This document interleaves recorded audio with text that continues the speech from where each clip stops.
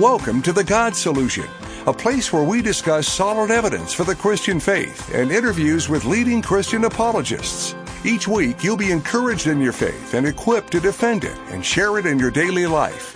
You can find out more about The God Solution at GodSolutionShow.com. Welcome to The God Solution, where we discuss answers to humanity's questions about God and God's answers for humanity's questions. I'm Nate Herbst. And I'm Graham Persett. And we are excited to interview Dr. Gerald Schroeder today. Dr. Gerald Schroeder has quite possibly one of the most interesting and compelling resolutions to the age of the universe in the 6 days of Genesis issue that I've ever heard. And I am excited to talk to him directly about this today. I've read it. I've seen him on YouTube and in other locations talking about it. But today we get to talk to him in person. It's going to be exciting. Well, Dr. Schroeder is a respected scientist with a broad array of talents and expertise. He completed his bachelor's, master's, and doctorate degrees all at MIT. He's authored numerous books. I would encourage you to go to Amazon and check out some of those, other academic journals, and even other respected publications. He speaks around the world and consults governments around the world on issues like nuclear disarmament.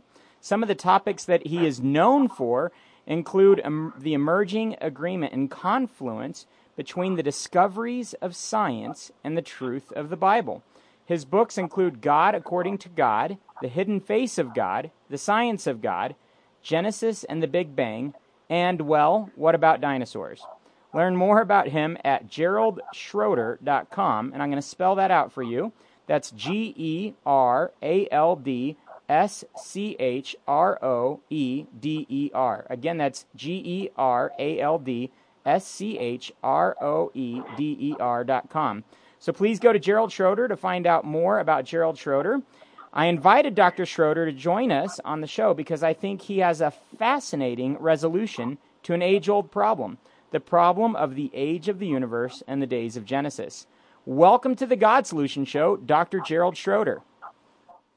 All right, it's a pleasure to be here. Thanks so much for having me. Well, Dr. Schroeder is halfway across the world in Jerusalem, Israel, one of the most beautiful cities you could ever imagine visiting. I can't wait to be there this coming summer, and I envy you a little bit this morning here on our side of the world that you get to be over there. So how is it today in Jerusalem? Well, I'll tell you right now, it's dark and a bit of winter. The beginning of winter. Wonderful. It's nighttime here. It is nighttime. You guys are daytime. We're quite a bit different from you, about 9 hours different. So before diving into the topic of the age of the universe and the days of Genesis, I wanted to mention the respect that I as a Christian have for you and the Jewish people and the nation of Israel. I loved visiting there with my family a couple years ago. I look forward to returning there soon. We pray often for the peace of Israel and for all of you living there. And we're your brothers on the other side of the ocean. So thank you for being on the show, and thank you for all that you do over there. Well, I thank you for that statement. I'll tell you, if the world would embrace the Judeo-Christian understanding of the world, there would be peace in the world. Amen. All right, well, let's talk about the science. Does science refute the existence of God? I think it's the exact opposite. The more we learn about science, the more clear it becomes that there's a force, a divine force, we can call it God, active in the world that created the world. So it's the exact opposite. Science doesn't refute God or the Bible. Science comes essentially to say there's no other option available but to understand there's a creating God. So, Dr. Schroeder, why should those who study science believe in God specifically? Well, it's kind of like we just had a rainstorm here. We had a beautiful rainbow, a magnificent rainbow that was a complete loop from one horizon to the other. Understanding the physics behind the light beams that make a rainbow doesn't make the rainbow less beautiful. Actually, it makes it more beautiful because you realize the wonders of the world. The same, I would say, is the understanding the nature of the world. A scientist studies how the world works. And the more we understand how the world works, the more magnificent it is that the symphony of these laws of nature put the world allow life to exist. The more we study science, the more beautiful the world becomes, the more godly it becomes. Yeah, I would agree. You know, the scientist always charges the theist with believing in the God of the gaps, but a lot of times, and I should say the scientist loosely, maybe the secular scientist would be a better way to put that. But I know a lot of times the secularist believes in the science of the gaps. Science can explain everything. And as a scientist, do you believe that science can explain everything in the universe? No. First of all, even in the world as we know it now, there are things that would be called miracles. Mm-hmm. Sometimes miracles are God manipulating the world, manipulating nature, so you would see it not as a miracle. When the Hebrews came out of Egypt, the famous opening of the sea, right before them. Now you could say that's a miracle, but the text in the second book of the Bible, Exodus, chapter 14, verse 21, says that God used the wind to split the sea. So the wind you could see as a miracle, and you could see that the wind was just natural. Certainly the Egyptians following the Hebrews into the sea thought it was natural because they went right into the water after them. So they're in this world. But there are answers to questions that we will never have, like, for example, the creation of the universe.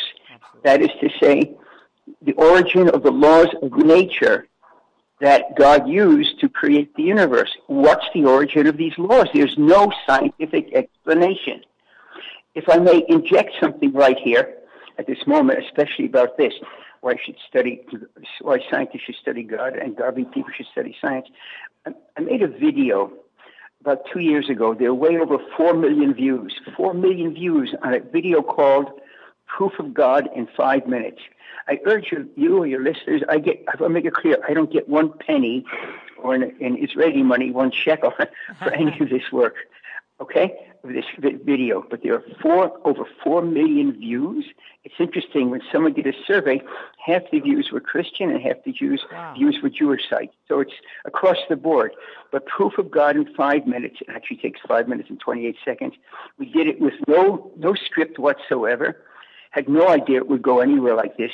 The graphics are great. I didn't do the graphics. I don't know how to do graphics. I take no credit for that. But I am the talking person and talking head there. And I urge Nate, you and Grant and listeners, I use only data. This is an example of science coming to the Bible. I use only data from NASA, National Space Authority, no data whatsoever, no Bible data, totally science data, to show that the creation of the universe by the scientist is an exact description of the creation of the universe as related in the Bible. It's a one-on-one match. That's why there are 4 million views. And you can find that video at GeraldSchroeder.com. Right at GeraldSchroeder.com, it'll be the first thing you see. You talked about the creation of the universe. Now, some might call that creation event the Big Bang. Some might call it creation. But the question I have is, does the Big Bang refute God's existence or creation, or are the two somehow reconcilable? Is the Big Bang potentially scientific evidence for God's existence? I think it's 100%. Remember, 100% in favor of God. How I say it in my classes, the discovery of the Big Bang is great news for God. I mean, because the term the Big Bang doesn't say what made the Big Bang go bang. The term the Big Bang is a secular term which allows a secular person to say that the universe had a beginning. Now remember, Nate and Grant, less than 50 years ago, if I were back at MIT and giving a lecture on, let's say, the age of the universe, people might have protested because less than 50 years ago, the overwhelming scientific opinion, was that the universe is eternal. Most persons are not aware of that, but it's pretty new news scientifically. About 45 or 50 years ago, it sounds like a lot to young people, but I'll tell you, in the terms of humanity is zero, less than 50 years ago, the understanding of the universe from the scientist, not the theologian, was that the universe was eternal. And then 2 scientists, Arnold Penzias and Robert Wilson, Penzias a Jew, Wilson a Christian, against this the Judeo-Christian web, this magnificent cloth that the world has in it, demonstrated that there was a creation overnight. We realized before that when the universe was considered to be eternal, The Bible was wrong from the first sentence. The Bible says God created the heavens and the earth. The heavens and the earth. Well, if the universe is eternal, forget the creation. And that was the understanding. The Bible was wrong from Genesis chapter 1, verse 1. And then overnight, these two scientists found they got the Nobel Prize for it. Mm-hmm. And they deserve it. That the universe, they discovered what's called the echo of the Big Bang. And suddenly, bingo, instantaneously, the world changed. The Bible got it right.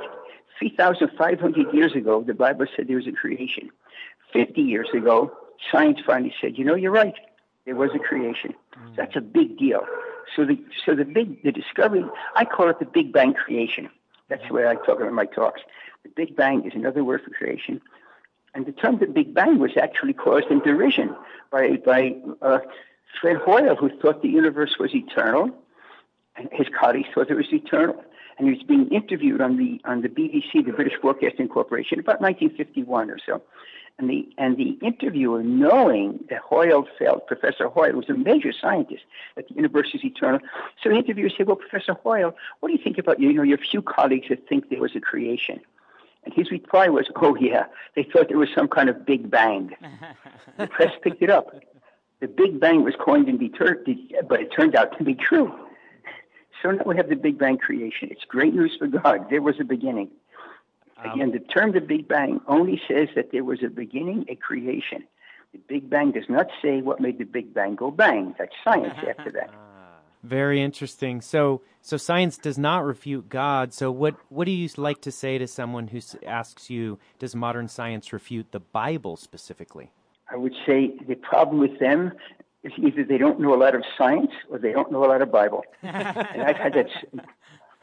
It sounds silly, but to get the publication of my first book, thank God, after that was straight, easily. The publication of the first book, Genesis of the Big Bang, it was a concept that hadn't been understood, this idea of this integration. And I saw the rejection letters before it was published by Bantam Doubleday, which is the largest publisher in the world at the time. In fact, it was a coup. It was the first time a secular publishing company published a book like this, Science and Bible. But what was interesting, the rejection letters made it clear. The person rejecting either knew a lot of science, didn't know much Bible, or didn't know much science, but knew a lot of Bible. The difficulty is once a person takes the trouble, let's say he's a scientist, takes the trouble to spend, let's say, a few hours a week just reading through the Bible and looking at the ancient commentaries, etc., you will see that there's no conflict. It's only from ignorance.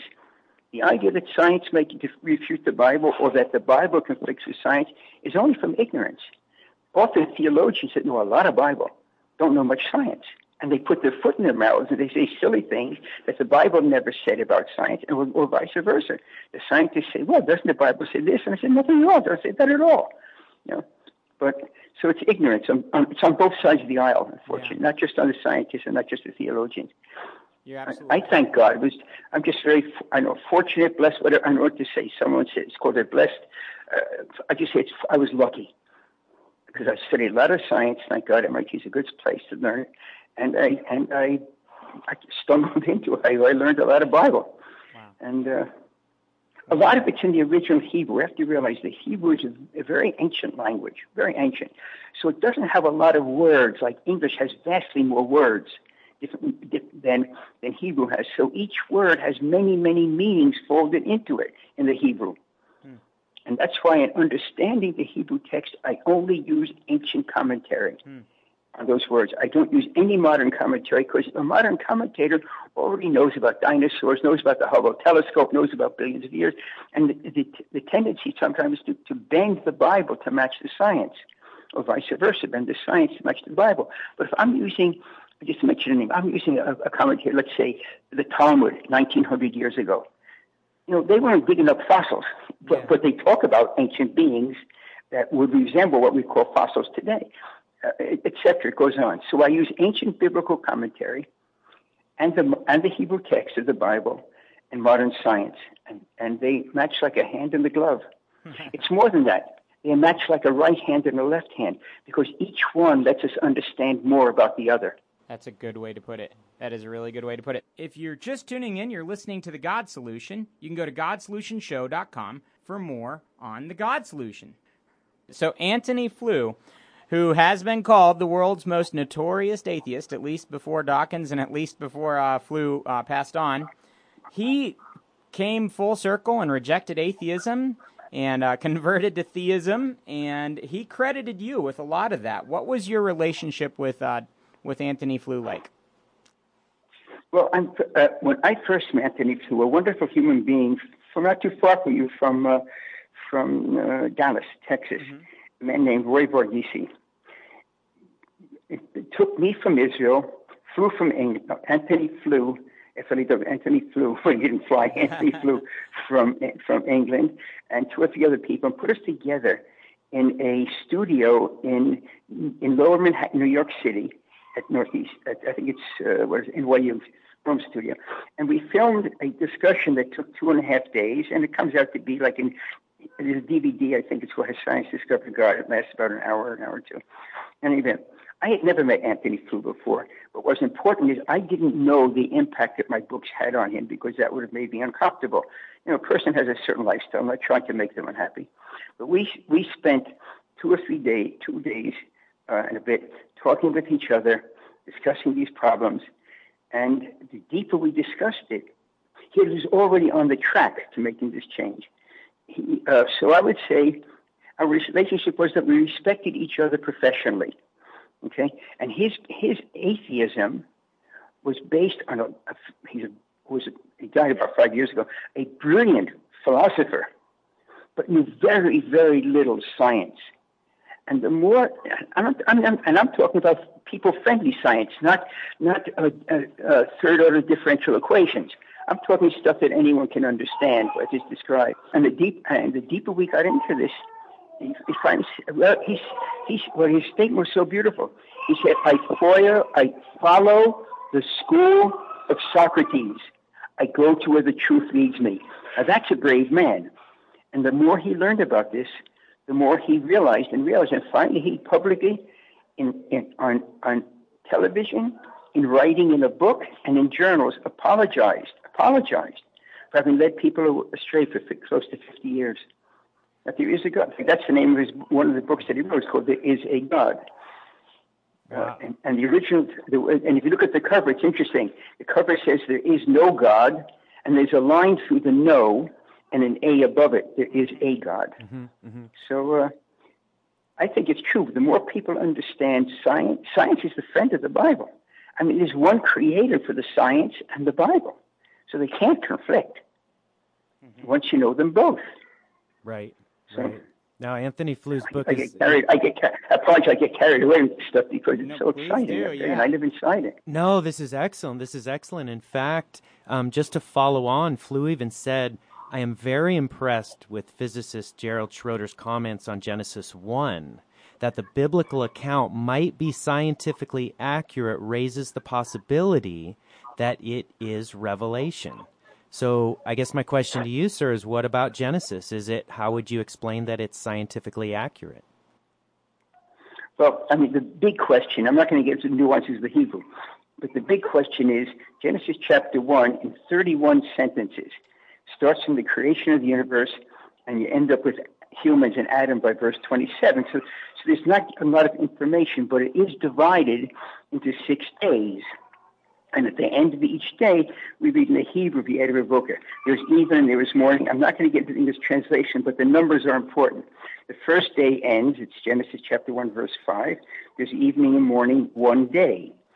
The next sentence, a few verses further, the next day ends, evening and morning, a second day, third day, fourth day, fifth day, the sixth day. So the commentators over 1,000 years ago, make this clear, not modern, not Schroeder, I just was the lucky one that has the numbers, said, why does the Bible say day 1?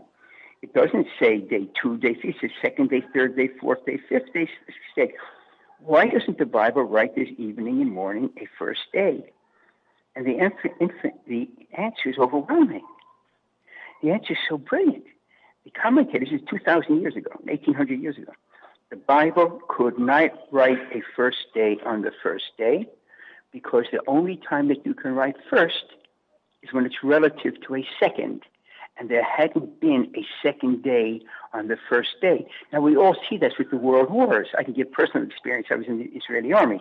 But I'll leave that aside because I don't have no right to how your listeners feel about Israel. But I'll just tell you, during the first war, I can assure you, most of our listeners are firmly in your side of the court here. Well, okay. So in the world wars, no one called the First World War the First World War during the First World War. It was the Great War. But for the Second World War, it became the First World War because there wasn't. So the commentary 2,000 years ago was you couldn't say a first day on the first day because there's no second. I fought in Lebanon. Okay, I fought in the First Lebanese War. In that First Lebanese War, not one of us fighting in the Lebanese War, including my four buddies that didn't come back from Lebanon, none of us called it the First World War. We were fighting, the First Lebanese War. We were fighting in Lebanon because these jerks up there want to attack us all the time. Okay, so, but now why do I have to say I fought in the First Lebanese War? Because unfortunately, there's been a second. So I just give an example in the world wars, how it changes from being able to say one to being able to say first. Now, the nuance, Nate, and correct in this, is that day one there hadn't been a second day. Well, that's interesting because the Bible was given at Sinai, which is a few 100,000 days after Adam. So there have been plenty of second days by Sinai. So if the Bible were seeing the 6 days of Genesis from Sinai looking back, it would have written there's a first day. Why? Because by the time you get up to Genesis, get up to Mount Sinai, there's been it's been almost 200,000 days. It's 2,448 years. So there's thousands of days. The only reason the Bible says day one is that the Bible sees time for the 6 days of Genesis from the beginning looking forward. Now, why that should have interested anyone 2,000 years ago, 1,800 years ago, I don't have a clue. I know now why. I'm not an astronomer. My background is nuclear physics, but I read astronomy textbooks. I know exactly why. Because when you view an event from a different perspective, you get a different measure of time in this universe. We look back in time. It's not relativity. It's true astronomy. We look back in time, and we see 14 billion years went by. How would those 14 billion years be seen from the beginning looking forward? That's the key, because the Bible sees time for the 6 days of Genesis up to Adam, verse 27, where God creates Adam. The Bible is looking forward from the beginning, looking forward. Okay, that's crucial. We look back in time and we measure 14 billion years, and they went by. You make that measurement anywhere else in the universe, you get a different answer. Could be a tiny difference, a big answer, but there's no one absolute age. But the age of the universe for our measurement is that 14 billion years. There were dinosaurs that disappeared 65 million years ago. Dinosaurs did first appear about 230, 240 million years ago. The Earth did solidify about 4 billion years ago. That's 9 zeros, et cetera, et cetera. And the creation was about 14 billion years ago. Those years went by as we measure time. But what were those years? And that's our measurement. We don't live in the Bible's perspective of time, but the Bible's perspective of time is from the beginning looking forward. Okay, here's a crucial thing. All ancient commentary, with zero exception, says that when the Bible says there was day one, a second day, a third day, the Bible is not talking about sunrise, sunset, but the Bible is talking about 24 hours each. And the commentary reads the days were 24 hours each, like the 6 days of our work week. Like the 6 days of our work week. So you can't say the hours were different. So 6 24-hour days or 6 24-hour units of time, I want to say it, went by. We see that in 14 billion years. And remember, when the Bible reaches Adam, the perspective of the Bible switches from this cosmic view, from the Bible's perspective of time, of looking forward from the beginning, to earth-based. How do we know that? Because in chapter 5, when the calendar begins again, it says Adam and Eve live 130 years, have a kid named Seth. Seth lives 105 years, kid named Enosh. From Adam forward, these guys and gals were having babies and families on earth. So from Adam forward, the perception of time is earth time. It was these billions of years. But whatever it was, millions, thousands, whatever it was. But from creation up to Adam, it's cosmic time. We measure that span as 14 billion years. The Bible sees it as 6 24-hour days And I'll tell you, when the number came out of the equation, even when I speak now, I get goosebumps. My kids, I'm saying, Abba, Daddy. I mean, Abba's the word. Abba, Abba. Your hair's standing up. It's scary. It actually matches, because I have to transfer these 14 billion years from my perspective, looking back in history, back to the beginning, looking forward from just after the creation. There are nuances. At my website, I deal with this. In my books, I deal with it. So we want the details. But as we move information back to an earlier and earlier time, as we measure from our time, but now going back, we go back to the time when the universe is smaller and smaller. Remember, the universe starts at a small point and expands out. And the key is that when you transfer information back in time to a time when the universe is smaller, or is more compressed, time compresses exactly one-on-one. Any astronomer that's listening to this, we listen to this program right now, say, gee, what's the big deal? We know that. Everyone knows that. Everyone that's in astronomy knows it. And it turns out that the ratio of this expansion of the universe from the beginning when the clock begins, when matter forms, and going forward, that expansion, if I run it back in time, I can measure the expansion. Those are numbers that we know. We don't know the exact size of the universe, but we know how much bigger it is now than, I'll say then, okay? There's a then has a nuance to it, and that ratio turns out to be, and it's not my number, I make it very clear, it's not my number, it's 900 billion. Well, either Nate or Grant, if you got a piece of paper, you put 14 billion years and then divide it by 900 billion. 900 billion is how much the expansion is, so I have to go back by 900 billion. I have to compress it, because I'm going back to an earlier time, an earlier view of time, the Bible's view of time. And that's an expansion or reverse compression of 900 billion. Well, when you divide 14 billion years by 900 billion, the billions drop off, because it's 14 billion years divided by 900 billion, a ratio. You get 14 years divided by 900, because the billions drop. And that comes out to equal, it's hard to believe, 5.5 days, which is an exact match. It's almost embarrassing, because Adam is created, verse 27 of Genesis 1, which is halfway through the sixth day. Well, I hope you enjoyed this first part of our interview with Dr. Gerald Schroeder.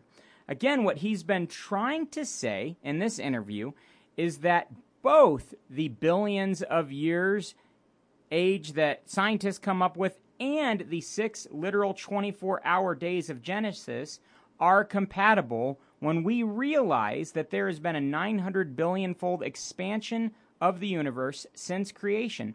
And again, the expansion of the universe is something that is mentioned multiple times in Scripture. So the problem isn't necessarily the problem that some think it is. Again, go to GeraldSchroeder.com to find out more about Dr. Schroeder and to see more about his works and to investigate a lot of the resources he has there at his site, including his books, which I suggest you check out as well. Anyway, again, I think his resolution of the issue is one of the best I've ever heard. If you want to get the rest of this interview, you can go to GodSolutionShow.com to find this interview and all of our past shows. Well, as we conclude, I would implore you to begin a relationship with God through faith, saying, Jesus, I believe that you are who you say you are, that you died on the cross for my sins and rose again. Please come into my life as Savior and Lord and make me the kind of person that you want me to be. You could go to GodSolutionShow.com, and while you're online, go ahead and go to GeraldSchroeder.com as well and get to know more about Dr. Schroeder. Well, like I always say, an open mind, honest heart, humble disposition, and diligent search always lead to Jesus. Have a great rest of your day, and tune back in next week for the second part of our interview with Dr. Schroeder. You've been listening to The God Solution. We hope that you were encouraged by what you heard today and are better equipped to share Christ this week. You can get the audio from today's broadcast and all the past God Solution shows at GodSolutionShow.com. Thanks for listening and being a part of The God Solution.